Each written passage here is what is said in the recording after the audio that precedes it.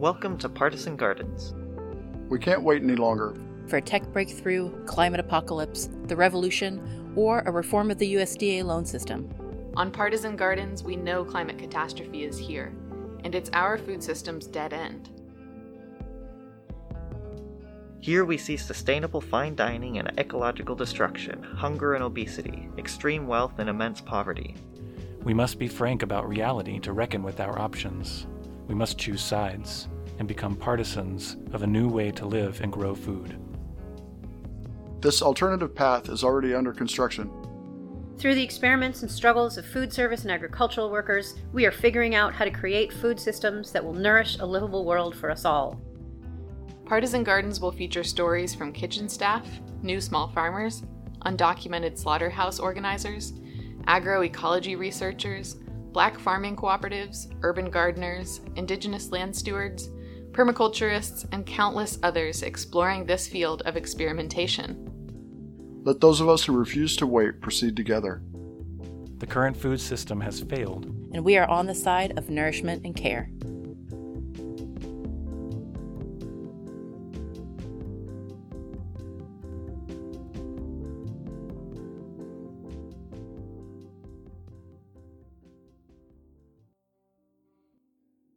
For this episode, we interviewed urban farmers from across Chicago, along with a mutual aid organization that stocks its sidewalk fridges with fresh produce from some of these same farms. The history of urban farming in Chicago is the history of disinvestment and resistance to disinvestment. At the turn of the last century, much of the land on the south side was still farmland. Over the next 40 years, dense housing for European immigrant workers employed in the steel industry spread across the land, while 500,000 Black people migrated to Chicago fleeing racist terror in the South. White Chicago homeowners responded to the Great Migration by installing neighborhood racial covenants, and banks denied Black people mortgages and loans in certain neighborhoods in a racist practice called redlining. Once these practices were challenged by neighborhood groups and held up in court, white flight began to drain the south and west sides of Chicago of infrastructure and capital. Over the next half a century, the city of Chicago concentrated development and investment on the Loop and the affluent north side, while neglecting the south and west sides. Years of disinvestment, mass incarceration, deindustrialization, and the foreclosure crisis led to the demolitions of thousands of homes and buildings. Much of this land was seized by the city, and today, Chicago owns approximately 10,000 vacant lots, heavily concentrated on the south and west sides. Many of these lots have sat vacant for 20 years or more, until a movement of Black and brown farmers began to remediate and heal the land. The practice of urban farming challenges the priorities of the city's political class, who keep awarding the Chicago Police Department more and more funding while so many residents suffer from food apartheid. Grassroots and autonomous production not only reclaims the land, but facilitates community survival, organization, and further struggles. First on the episode, we speak with Alberto from the Reclaiming Our Roots garden in Gage Park. The garden sits on a parcel of formerly vacant land located 2 blocks away from the Amazon DIL-3 delivery warehouse. Parcels are how the government makes land legible for taxes and commodification. Gardening without permission is illegible to the city and supports a set of values inherently at odds with the world of Amazon and Chicago's city government structure. Here he is. Hi everyone, my name is Alberto Rodriguez, Chichimeca native, pronouns he, they. I'm an urban grower, artist, poet, many different things. I'm situated right now in the southwest side of Chicago, doing land bag work, land justice work, guerrilla style gardening. I'm organizing out of GPLXC, which is Gage Park Latinx Council. And I run a community garden program initiative called Reclaiming Our Roots. So the neighborhood that I'm from, Gage Park, is predominantly labeled as, Latinx or Latino, Latina, which in reality that means, the population of people living in Gage Park is what I like to call displaced indigenous peoples who have migrated from their place of origin into what is now Gage Park in so-called Chicago. The majority population right now is, like I said, displaced indigenous people or Mexicans, if you want to call it that way. It wasn't always like this. I think Gage Park has a deep history, just people moving in and out. So back around the civil rights movement, it was predominantly white during that time, meaning that the people that occupied the population of Gage Park around Marquette Park, Gage Park, this area right here was predominantly a Polish population. And things started changing during the civil rights movement. A lot of people don't know this history. It's obscured, it's hidden. Yet,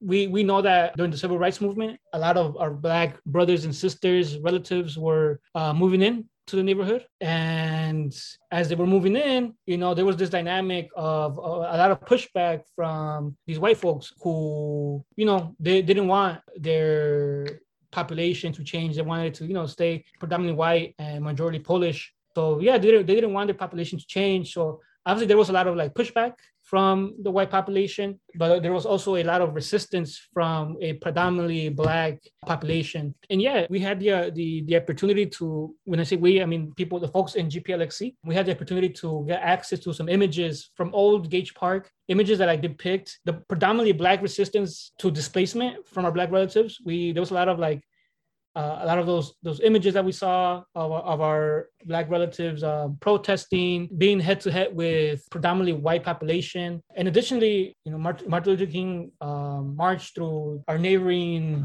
neighborhood, through the park known as Marquette Park during the civil rights movement.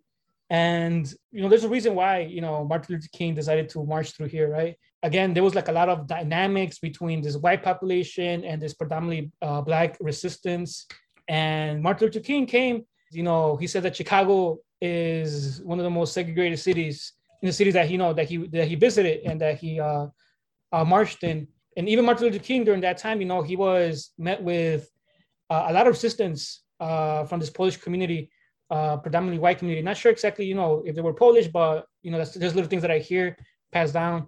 So he was met with this white population, with folks who used to paint Nazi signs all over Marquette Park, folks who used to write publicly saying that the Black population wasn't allowed in this area. So Gage Park was predominantly white, transitioned through resistance to a predominantly Black neighborhood, and then eventually, throughout that journey, a lot of brown folks started moving in, and that's where we're at now. That's a little bit about Gage Park, and it's been like that. Right now, it's predominantly brown folks, displaced folks who were forced to migrate, and a portion of the neighborhood is Black. So yeah, that's a little bit about Gage Park and kind of the demographics of where we're at now.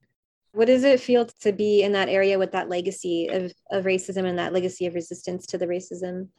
Realizing that there's been resistance throughout the making of what is now known as Gage Park, and integrating what we're doing into the resistance movement against the patriarch, against white supremacy. I think, it's important to kind of, for us to honor the history of resistance in Gage Park through continuing to fight, and resist white supremacy now. And for us in the work that we're doing, the way that we honor and continue that work of resistance and that work towards liberation, towards a liberated future, we do that through guerrilla style gardening, which is an anti-colonial practice to reclaiming public territory that's either abandoned or that has certain stakeholders, certain corporations, certain development companies under a certain name, continuing the legacy of resistance in Gage Park by reoccupying and reclaiming these public territories and using these spaces to grow food and to teach about how to grow your own food, teach about, the history of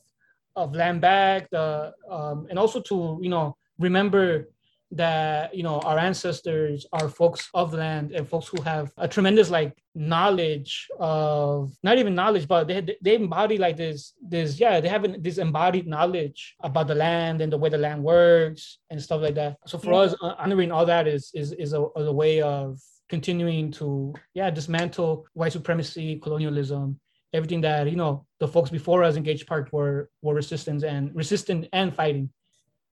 I've been learning to grow food as I went through the process of making the garden. Before that, my father and my mother used to just throw little hints here and there of, certain trees that they see, certain plants that they see as we walk through parks. It wasn't this, okay, this is who we are. This is corn. This is how you grow corn. It wasn't like this, knowledge that was passed down or that it was engraved in our like family dynamic. And there's a reason for that, right? Like there's a reason why my birth givers and certain elders around my community don't see that as a primary thing to pass on, right?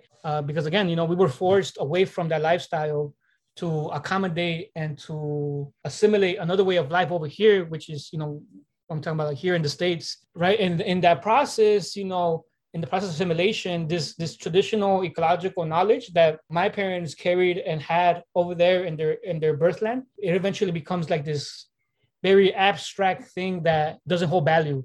And throughout the process of making these and reclaiming and remembering my relationship to land, I'm still learning a lot of this traditional like ecological knowledge that my parents have, that some of my mentors have passed down, how to grow certain crops, how to take care of them, right? It really had to be, I think, a very conscious journey and learning on how to grow all this and care for all this. So yeah, the journey, I think that's the thing right there. Instead of being this like engraved part of our community, it really had to be this like very conscious and intentional learning of these practices and these ways of life. So the way that we look for terrenos, tierra, land for us to nourish and to be in relationship with, we really focus on like hyperlocal observations and hyperlocal, very hyperlocal observations, meaning that like when we first started seeking spaces to care for, right before the pandemic started, right? That's when we started seeking for spaces, right? So right before the pandemic started, we really focused on the neighborhood that most of the people live in, whether you have a relationship because that's where you go and play, to the parks or to the train tracks, to the abandoned lots, right? That's where you go and play. Or a relationship in at least for me, it was that I grew up there after moving from Little Village. And I grew up in the zip code 60632, right? From 5th grade up to my first year in college, university. That was my relationship to Gage Park. And other folks similar. That's what they, will go to youth groups or spend most of their time either at work, right? So we were intentional, right? Because, we have a connection, a story to Gage Park. So we stuck to the zip code 60632. And the process was really like grabbing a VHS camera in like late winter and going with another young person from the neighborhood by the name of Eduardo, going with him in my car, just going block to block, right? And any possibility, any space that we saw to be a possibility for us to create gardens and growing food, like we will get down the car, we will start filming, we will start, analyzing and observing the soil, the people that lived around, the way that the sun moved in this specific spot that we were observing. We're just allowing ourselves to be creative and to imagine how different public spaces can provide us what we're looking for. In this case, a green space for a guerrilla garden. So we didn't take into consideration if it was owned. We chose to not ask for permission only because that's a huge bureaucracy that can slow us down. Plus, the way that we are seeking to reclaim land is literally just showing up and doing the land work as a sign of different possibilities for a liberated future, a future where we can think creatively about how we use and move spaces and move through spaces in the city. At the end, me and Eduardo ended up with like 8 spaces in the zip code 60632, and we started narrowing them down to see which one would be more beneficial, which one's closer to what. And we had 2 options at the end. One was this apartment complexes, which is on like 51st and Lawndale. They have a lot of vacant land.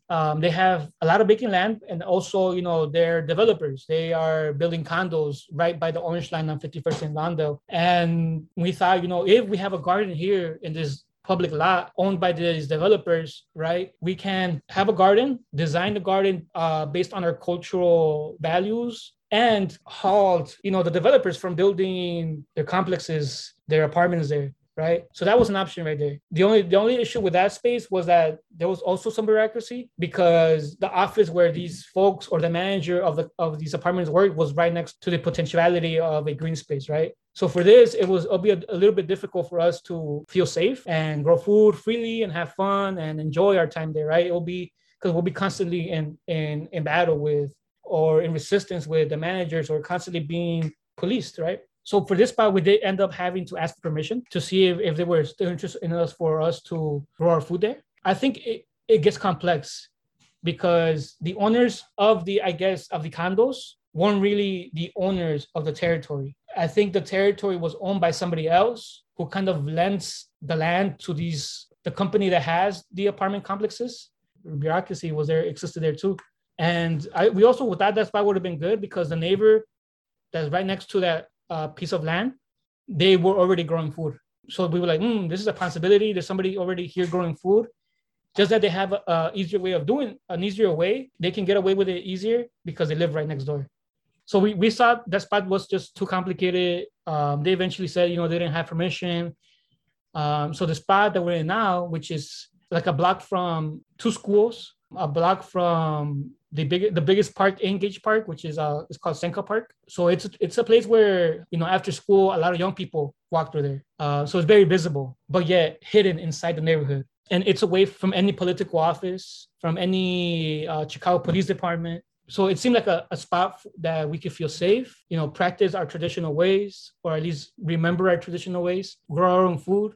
Is visible and invisible at the same time, which is what we want, So yeah, we settled for this place where we now grow our food, and the community has been very open, and for the majority part, they've been very helpful, exchanging seats with us when we're not there, and they see some of us, go back to the spot. They come and they greet us and they tell us what we call a chisme, or the gossip of the neighborhood, telling us like, these people that come here and visit the garden at this time. And all of that is valuable knowledge for us because one, we know that the space is being used when we're not there. We have eyes on the street, which are kind of like a protective force field for the garden when we're not physically there. So overall, the experience with our neighbors have been beautiful, ever growing. And now that things are opening up, hopefully, we can start building more relationships in a more intentional way. But I don't know, maybe we can really imagine how to do that because of the Delta variant that's happening. And if it wasn't for our neighbors, we wouldn't have water, really. Water is everything when it comes to taking care of the land, right? Especially during these times where it doesn't rain. Like if it rains, it's not enough. If it rains, it rains every 4 weeks, and that it's not enough. And also seems like right now it's not enough to even capture rainwater. So yeah, so we are blessed that the neighbor right next to our space can lend us their water hose, and that can support us in growing our crops and stuff like that. The name of the garden is called Reclaiming Our Roots. So a little description, a little image about our green space, about our guerrilla gardening. So it's divided into 4 sections. There's a center, a core, and then we have 4 sections around it, right? Each section has its purpose. Each section is ever evolving, ever changing, because we always end up learning more about how to work the land and how to be in right relationship with it. Advice from mentors. So I think that's the first thing about the garden is that it's ever changing, it's ever changing. And currently the design that we have at the garden, we have a space kind of in the back by the alley first where cars park, right? I think that was an important part for us. It might not seem important, but it really is because there was already people there that used to park, right, in the space that we're in right now. And since we are not, we don't come with this conquistador colonial energy. We really believe in sharing space, right? And if somebody was already using the space for parking, we want to honor that and continue just having that relationship, even if we don't see each other, right? Because we don't see the people that park there. So, we left a little space in the back for folks who park.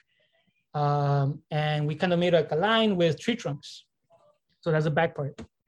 Right in front by the alley, there's a section that we called urban milpa. A milpa basically means an association of crops, of food, of plants, of herbs, an association of plants that work together and complement each other. And this knowledge of complementary plants is years old. It's years and years old of ancestors, of relatives practicing this for ages and millennia, and I don't even know how long it goes back. Our ancestors figured out that there's some crops that work well together. And this year we did it kind of like a test. to see what works here. So right in your main, I don't want to say main crop because they're all important and they're all valuable, right? Because it's a circular system. So there's 3 crops mainly, right? Mainly people do 3 crops in your milpa, the traditional 3 crops, and sometimes they add more. So the traditional three crops that are in our Orbe milpa are maíz, corn, calabaza, squash, and frijoles, beans. So those are what some folks call the 3 sisters. And at times, right, some folks will, and the borders around, because it's like a square, right? It's a square. Some folks will add maybe like chiles or tomatoes around the perimeter of your milpa. I haven't done a lot of research on this because we want to try this more. But it seems like if you do have enough of these crops in the border surrounding your milpa, my hypothesis is that these crops tomatoes and chiles can protect what's inside of your milpa. So that's something we're testing out this year. And we're going to continue to test out and add more plants in the borders to kind of protect what's inside. So right now we do have a few tomatoes and a few chiles. And inside we have our corn, which is a food that serves so many purposes. Like maize can be used for so many things in so many different ways. The leaves of the corn itself, the stalk, can be used to wrap tamales, to make tamales.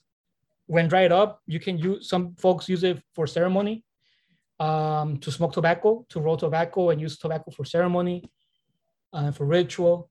And even the hairs that the corn grows, right? The corn itself grows, the hairs, that can be used for teas.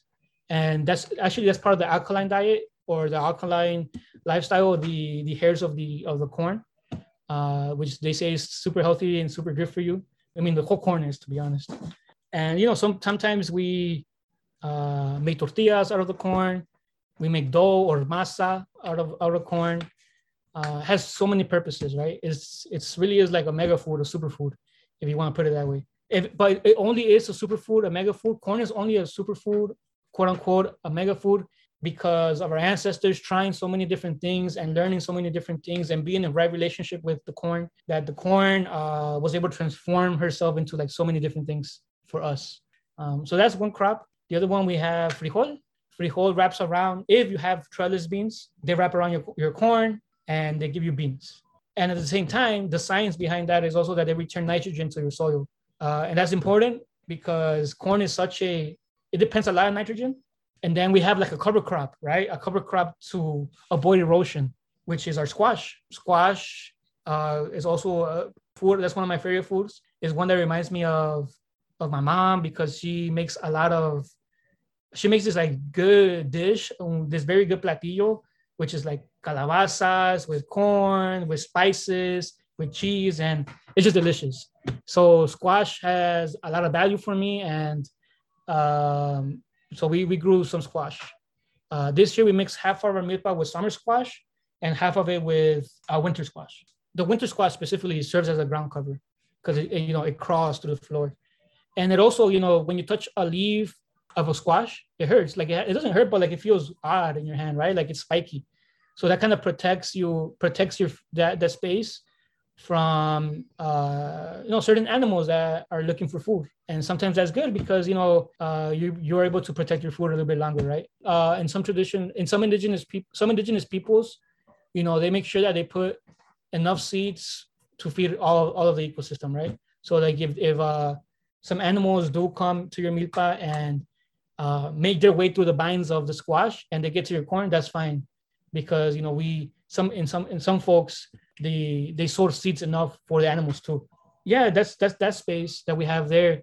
And then we, of course, right next to it, we have our compost area, our area where we compost, where we try to build our soil, where we have like a bunch of tree trunks, a bunch of mulch. And that's our little area there where we kind of like sometimes come and dump our compost from home or stuff that we find on the streets sometimes.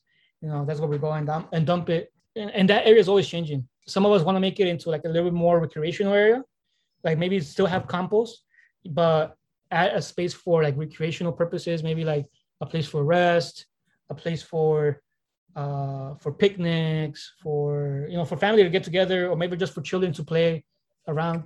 So that's the few ideas that we have for that section. Right in front of that, we have our fire pit. where we gather as a community, friends, and like some of the neighbors tell me sometimes other people go and just hang out there. A place again just to chill and relax and just be yourself and be in relationship with the fire and de-stress from the heavy that capitalism throws at us and that colonialism wants us to forget, which is joy, and which is making space to connect with like the natural elements, which is fire in this case.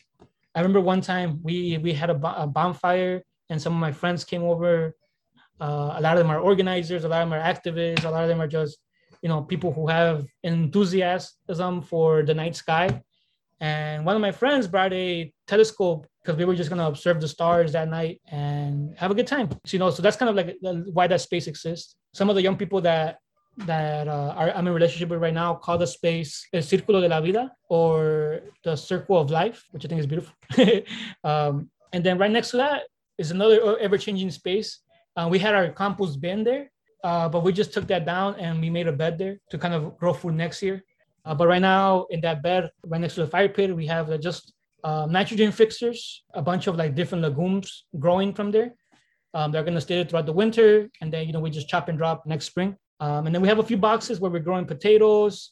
We're growing some medicinal plants in that area. And the last area that I'm going to mention is this other area that's like one of the trickiest probably areas to grow food. So all throughout the space that we're in, the soil is so different. Like it changes. Like it's not stagnant in all the areas. Like there's some areas that are very clayey. There's some areas that are very hard to dig, that once it rains, it just like, it gets super stiff and hard. And there are areas where they're just like super soft and you could just like dig your shovel right through it and you'll be fine. And there's just some in-between areas, right? So the soil dynamics is I would say it's a spectrum because it's a lot of different soils in the space that we're in. So this little area that's kind of like in front of the milpa, that area is a difficult area. It's a hard area right now to grow food. We tried growing daikon radish this year in the area because those daikon radish, go deep into the soil. But I guess it got too tight to the point where the daikon radish is not able to kind of like, grow underneath the soil and break the soil. And that area right there, kind of, we designed it like a mandala, keyholes and all this stuff that, we learned from some of our mentors. But it's been a hard area to grow food.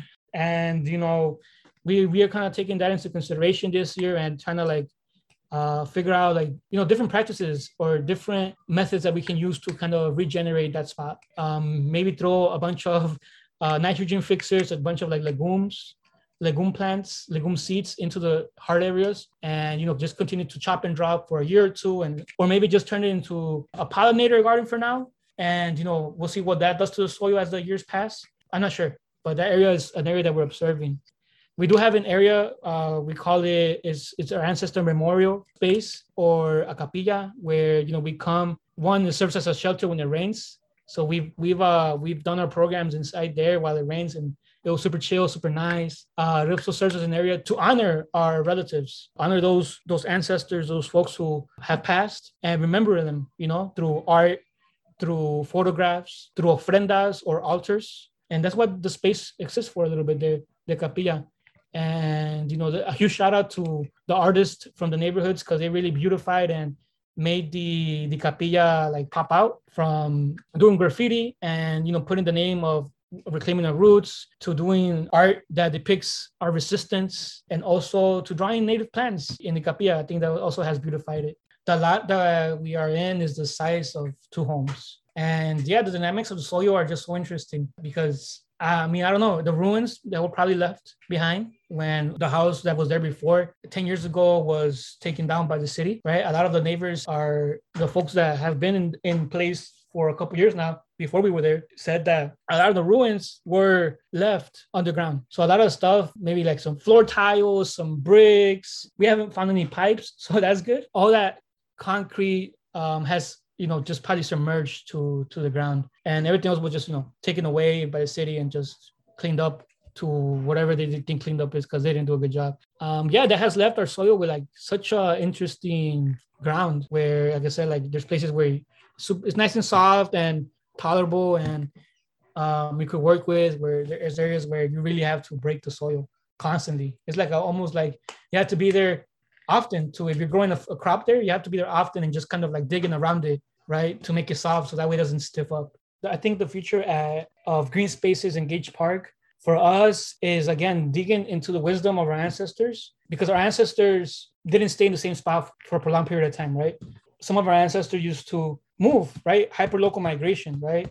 Hyperlocal migration from spot to spot, changing the territories where they would grow food, moving their milpa from a certain spot to a spot a couple miles down, sometimes longer. So they understood and they embodied the idea of migration and movement and how important that was to regenerate the land, right? For us, digging into and sitting with that wisdom and not only using that wisdom as a way to regenerate the soil, but also using it as a political strategy to, right, we have this one reclaimed territory in Gage Park, right, that we're in now and that we can slowly continue to work on it and transform it. An idea that we have there is eventually transform it into a food forest, slowly, a slow transition, right?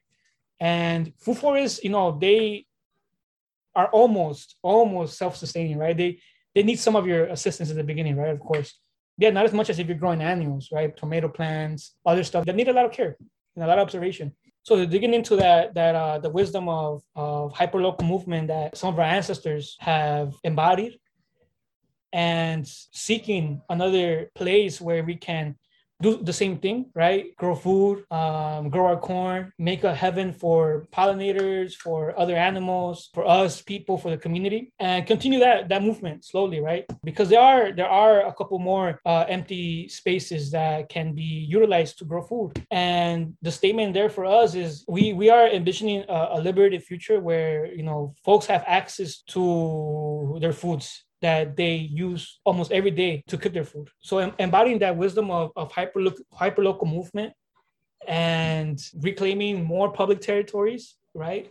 Patiently and slowly, intentionally, is what we're looking to do in the near future. By the near future, I mean probably next season.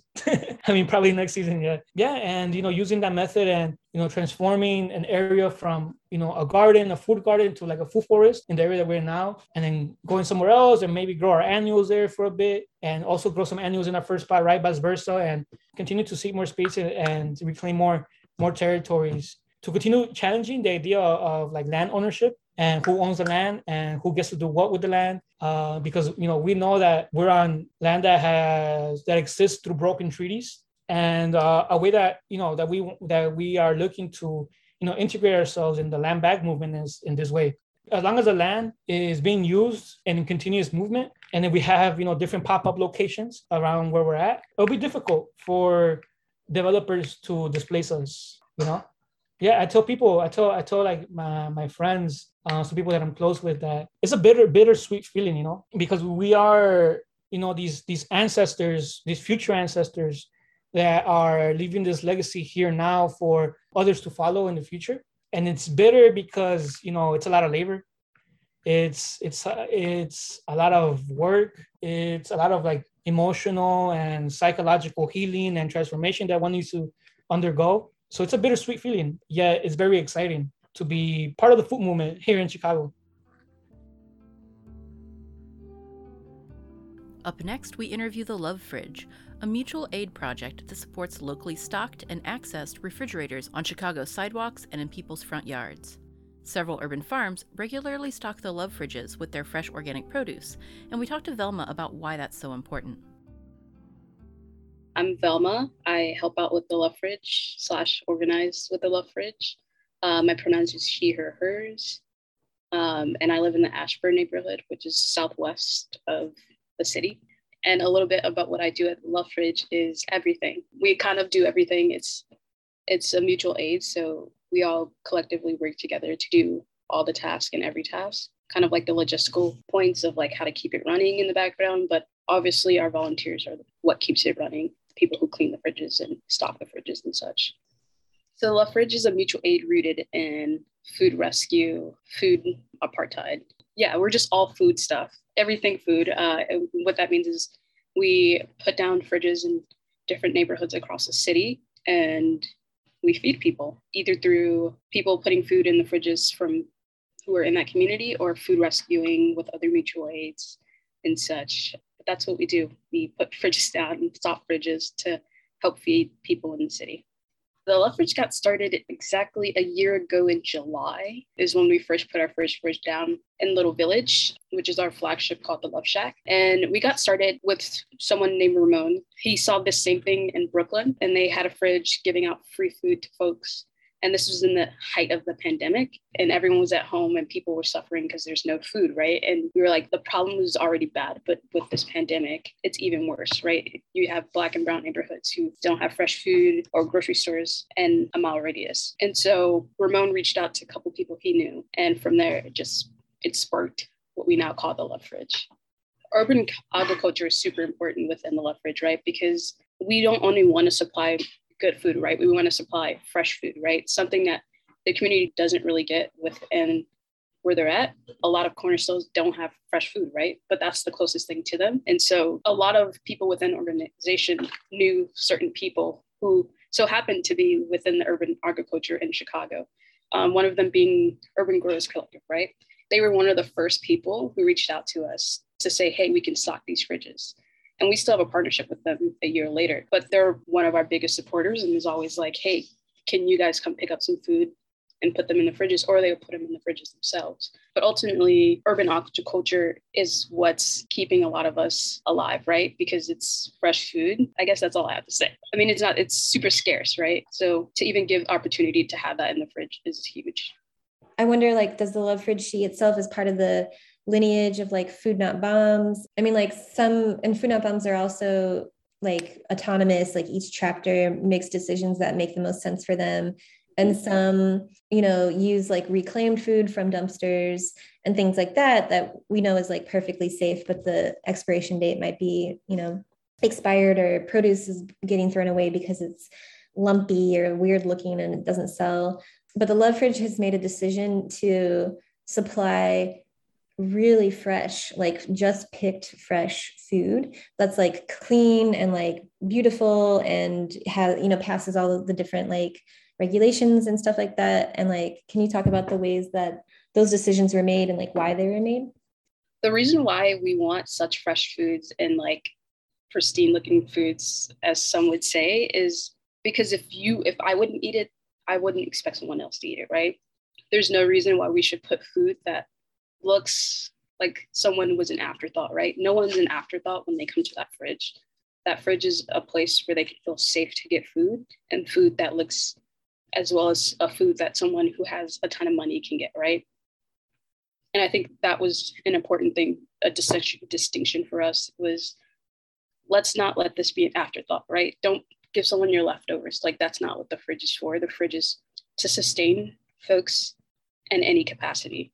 And if that means getting food that looks pristine, that's what we're going to do. Altogether, we have about 30 fridges, which is a lot. I think we have the most within the like community fridges in this country. So it's a lot, but luckily we were able to have hoster people who say yes to like wanting to put a fridge on their property. And majority of them are properties. So they're theirs. It's not the city's property. And so since it's on private property, we're able to put a fridge down without getting any second looks by anyone. But the power source is from that host. So they agree to power up the fridge. And sometimes they ask for a stipend, which we give them. And if they need to cover that cost of how much electricity the fridge will take. And sometimes they just say no, they just want to support the fridge and do the electricity themselves. But that's how we power it. And it's all because of the host, really. The future of the Love Fridge is that there's two types of futures, right? The ultimate hope is that food scarcity and food apartheid is totally erased, right? That's the hope. The second one is that even if food apartheid, food scarcity continues to happen, is that those of us in organization now or in the mutual aid now could eventually leave a new generation to keep and uphold this community Love Fridge idea.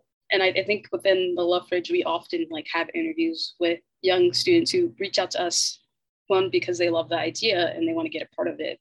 And two, they're like, hey, this is so great. How can we as like high school students help keep this fridge going, right? And I think continue to talk to the future generations about how important it is to make sure food scarcity isn't food scarcity, but if it is still food scarcity later down the line, how to manage a fridge, how to clean a fridge, how to make these relationships with farmers, with vendors who, quote unquote, want to help us get food in these fridges, right? And teaching them the skills to do that when we no longer can keep sustaining it. One thing I think a lot of folks get confused about the Love Fridge is that we're like a nonprofit or a 501(c)(3). And I just want everyone to know that's not the case. We're a mutual aid, and we're truly rooted in community and helping our community, giving back to our community, sustaining our community all together. And I think that's important when thinking about the Love Fridge, right? We don't need money. We just want your support for these fridges, right? If that means cleaning fridges, please do that. If that means stocking fridges, please do that. Continue to help these fridges, because this is a lot of people's, how they get their dinner, how they get their breakfast, how they get their lunch, right? And if we keep sustaining that, we'll be in our right place. Next, we talk with two farmers from Otis Farm in Chicago's Back of the Yards neighborhood. We'll share more of their interview in a later episode, but for now, they talk to us about the challenges of accessing water to sustain the project of growing fresh, healthy food in the city. This farm has been going here for about 4 years. It was started by Steve Hughes, who used to live at the Let Us Breathe Collective across the street, which is attached to Sukasa, where we get our water. And Steve's a lifelong resident in this neighborhood. He's basically fell ill. He had some strokes, unfortunately, at the end of last summer. And I've been a volunteer here for a couple years, and so we're in touch regularly. We talked 2 days ago. Talk all the time, and we kind of have taken over stewarding the land in collaboration with some of the breathing room folks over there, and they let us use the water, which is very helpful. I mean, if you had unlimited resources, if you had access to the fire hydrant, what would you... The one that's right there, you mean? Hello, yeah, I see you every day when I pass by. I know. Yeah, what would you do if you had the support of the city, if you had support, if you had unlimited resources to water? Wow. How would you spend your time differently? The first thing I would do is have a big celebration, which is why there are these custodial caps, these extra $1,000 caps on a lot of the hydrants, is because Richard Daley was scared that people would be poisoning the water supply when they open up the fountain and enjoy the water on 3 90-degree days in a row, like we're in right now. So I would just let it open and just let it explode everywhere and invite people to enjoy that. And then I would put the attachment on it and then water for, I think, 2 days straight. 2 days, 48 hours. I don't know. Resources, build up that farm stand, get some fridge, solar panels, be able to charge stuff. I think, like they were saying earlier, too, like, I think it just frees up so much more time to do, like, the real community engagement, the community building that we want to do. Like, it would be really nice to, like some other really beautiful and well-established farm spaces around here that have, like, workforce development programs. They have, like, they get to pay their youth, pay adults as well to come, like, work on the farm, like, have really well-organized volunteer days, like, do some really creative projects. This city-owned lot was filled with overgrown weeds for 2 decades. We have turned it into a farm. The city owes us money, as far as I'm concerned. And just in general, the water. If you have a growing project, you should be able to, at the very most, have to send an email to a city worker who then sends a plumber out and gives you the tools you need, and then you have to just go buy the hose. They give you everything else, you buy the hose. And we're even down to pay for the Yeah, water. we Like, would I pay. understand water is not just, like, available, right? And, like, in California, they're selling water as like bonds now. There's like a water market now that could easily happen in other parts of the country, and then again, the people in power like make the legislation, and the people who use the water don't have the time or capacity to like pitch in what their like wish list is, for example, right? So like just like remove the fee for the custodial cap. Like that's like the easiest thing to do. Okay, like, so we'll that pay would the be water it. bill monthly. Whatever water we use, we'll pay that. Yeah. I think that's totally fair. So for you, the policy is remove the barrier, even financially, to access an agreed amount, but we're not going to pay some outrageous. They want us to pay $4,000 for Up renter's front? insurance up front. As a youth, for like the right to use or something. Like we're not going to pay for the amount of water that we're pulling. Like we're not wasting water because we don't want to pay a huge water bill, right? How much for say a week or a month? I don't know what your season is in terms of water. What would the water be? What would a water bill look like? We would use probably at least 2 full tanks of those, which is like 550 gallons of water a week minimum. Two of them.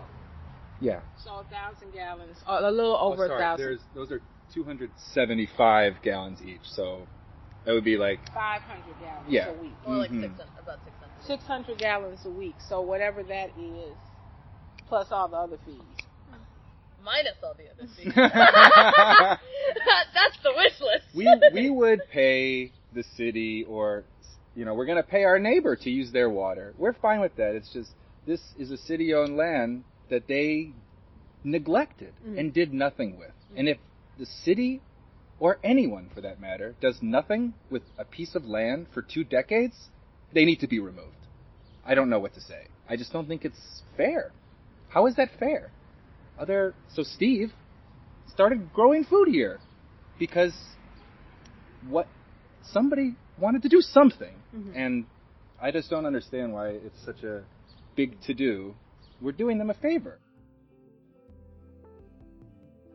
And finally, we interviewed Catatumbo Collective, an emerging immigrant, queer, gender nonconforming workers' cooperative farm located in South Chicago, the city's most industrial neighborhood. We appreciate them being willing to talk to us while running farm errands and prepping their CSA. Here they are. My name is Irerion Sota Carrasco. I use they, them pronouns. I'm one of the worker owners of Catatumbo Cooperative Farm. My name is Jasmina Martinez. I use they, them pronouns, and I am a co-founder of Catatumbo Cooperative Farm. My name is Vivi Moreno. My pronouns are she, her, they, them. So I'll start with the history. Ireri was growing food for a while, like for years, and for many, many years before Catatumbo was even a thought, right? So they have a lot of experience in not only like gardening and farming in the city, but also teaching and doing like farming and gardening education, especially with little ones and youth. But I would say one of the kind of catalysts of Catatumbo was Ireri, Jasmine, and I going to Soulfire Farm, I believe in 2017. And the three of us went to learn more about farming, just to like hone in on our farming skills, to learn more, to learn how to farm at a larger scale. And I think it was there that we were like, okay, how do we do this in Chicago? How do we do this in Chicago? Who do we have to talk to? And I think on the drive back, we kind of looked at each other. We're like, we can do that ourselves. Like, who are we waiting for? And I think that definitely was a moment of like, why do we keep kind of like acting like we need like all these external forces to validate what we want to do? We could just do it. So the three of us started kind of working on it, doing a lot of research. And specifically, we knew that we needed a space to work. We needed a little bit of land to work on and to just get started. And we knew that we wanted to do a cooperative just because, even though we do see a lot of farms that are like structured as conventional businesses, which are quite honestly like thriving too and giving back to their communities, we wanted to do something that was a little bit more lateral and in some ways see if the farm itself, as small as it is, can like strengthen eventually the worker cooperative movement, right? That means that we are still in the process of learning, like what does the culture look like for a worker cooperative? What does making decisions collectively look like? What does it look like to kind of challenge power dynamics within ourselves? And that's how we like to ideally run the farm, right? So all of that started, I would say we officially kind of like became registered as Catatumbo in 2018. But I would say we've been in the making for a long, long time. Like I said, Ireri has been farming for a long time. Jasmine has farming families in Mexico. So they have those roots. My grandfather used to be a farmer in Venezuela too. So I think it's just us slowly coming to ourselves and in some ways returning to the land here in the United States. What does the like food infrastructure look like in Chicago? Like how does Catatumbo Co-op fit into food accessibility, food justice, and those concepts? I think there definitely are food apartheid zones in Chicago, a good number of them, mostly concentrated in Black and brown neighborhoods. I feel like that's pretty well known. We're also following a community supported agriculture model. This year, we got a grant to be able to subsidize all of our CSA. And so in that sense, we want to make sure that we're providing food to folks who can't necessarily afford to buy like organic produce, right? Or organic locally grown produce, which tends to be a little bit higher in price because it is a lot of work. So that makes sense. But we wanted to make sure it was accessible to folks, especially within the community. So this year, when we were figuring out our CSA recipients, we reached out to 2 community organizations within South Chicago, which is where the land that we work on is located. And so they gave us a list of a couple names of families from the area who would benefit and said they were interested. So that's what we've been working with this past year. So I think in that real sense of providing food and making it accessible to folks, like that's one way. I think the other way is the worker cooperative model. I think that in general, worker cooperatives are a good sort of building step towards getting away from capitalism. I think there's lots of ways to do that. And I think this is one intermediate step. And for me, capitalism and imperialism are really some of the things that drive a lot of the harm and have driven a lot of the harm that exists in the world. And so being able to attempt to work in this model, I think is just a good practice to dismantling that and to coming up with something different.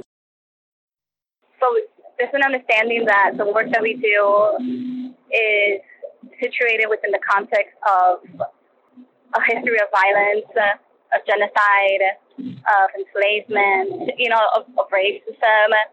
So within that context, we recognize that there's also been resistance in communities and folks and Black and brown indigenous people who have essentially wanted to thrive and live.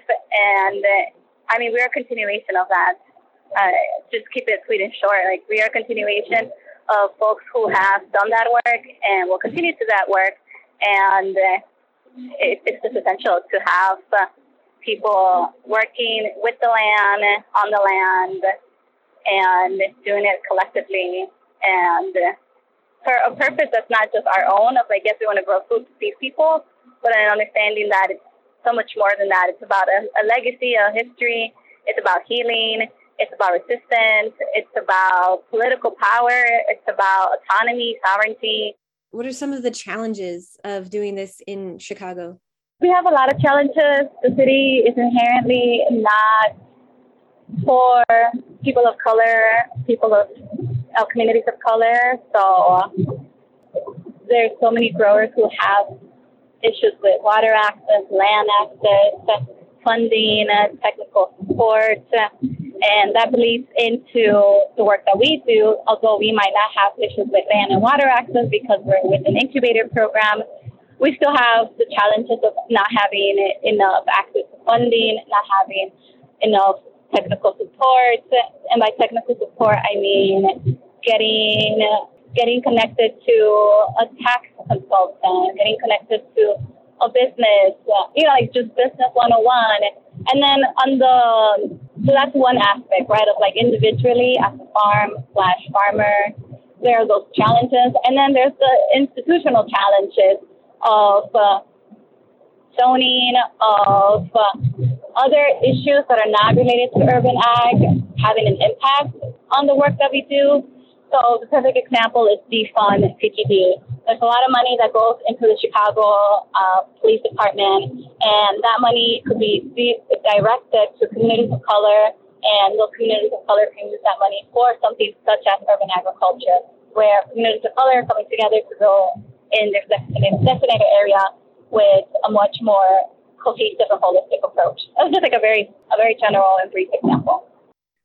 This year has been quite challenging for us as Catatumbo. I think all of us had really big, like, transformational just happenings in our lives, which made it difficult to focus on the farm the way that we have in the past 2 seasons. I think that some of the visions for the future is, I think we see what happens when we don't have as much capacity to tend to the land the way that we'd like to, although the other side of that is that parts of the land they get to rest a little bit, which is really beautiful. But some thoughts that we have in terms of what we envision for our future is taking a pause from what we have been doing, not quite stopping, but kind of reassessing where we are at and kind of getting better at growing. So it looks like, or I feel, not it looks like, we've been in conversations about continuing to grow food next year, just at a different scale, perhaps not doing anything commercial, just growing food for ourselves, for families. You know, if we have extra, obviously all of it, most of the things that we have extra get donated anyway. But for us to really just get really, really good at growing specific crops that we really, really like hold dear to our hearts, and getting to like that scientific kind of research part, the trial and error part is really hard to do when you don't have that much capacity and you're just rushing to produce, right?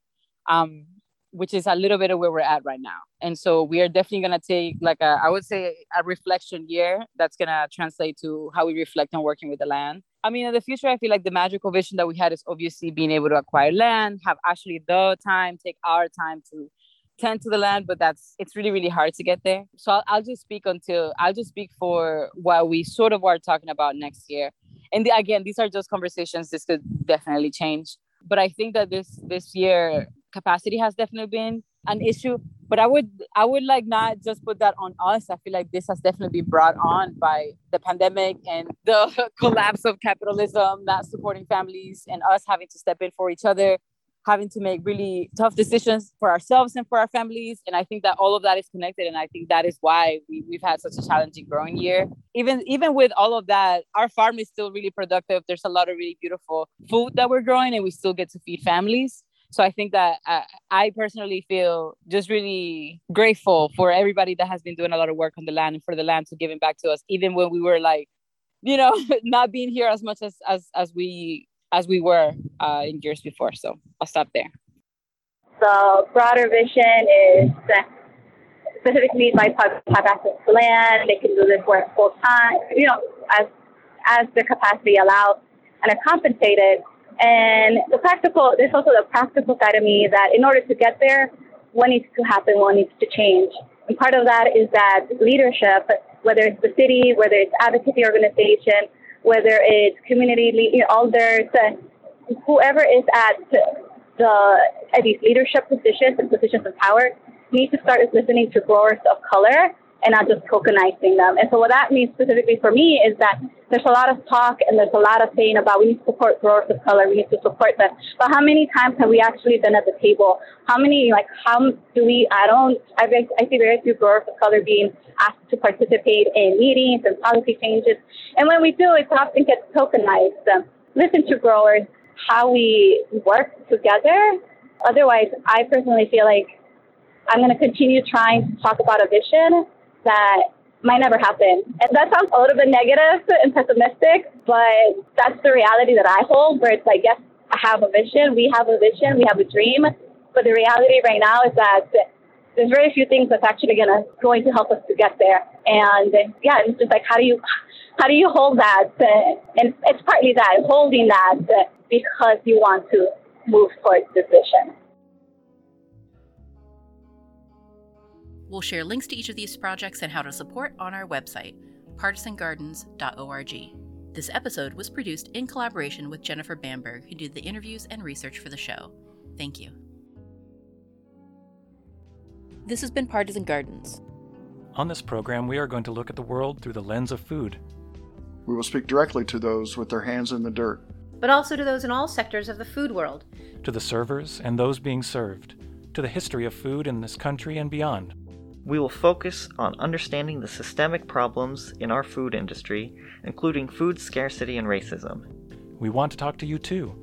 Please write us at partisangardens@wfhb.org, and we will be in touch.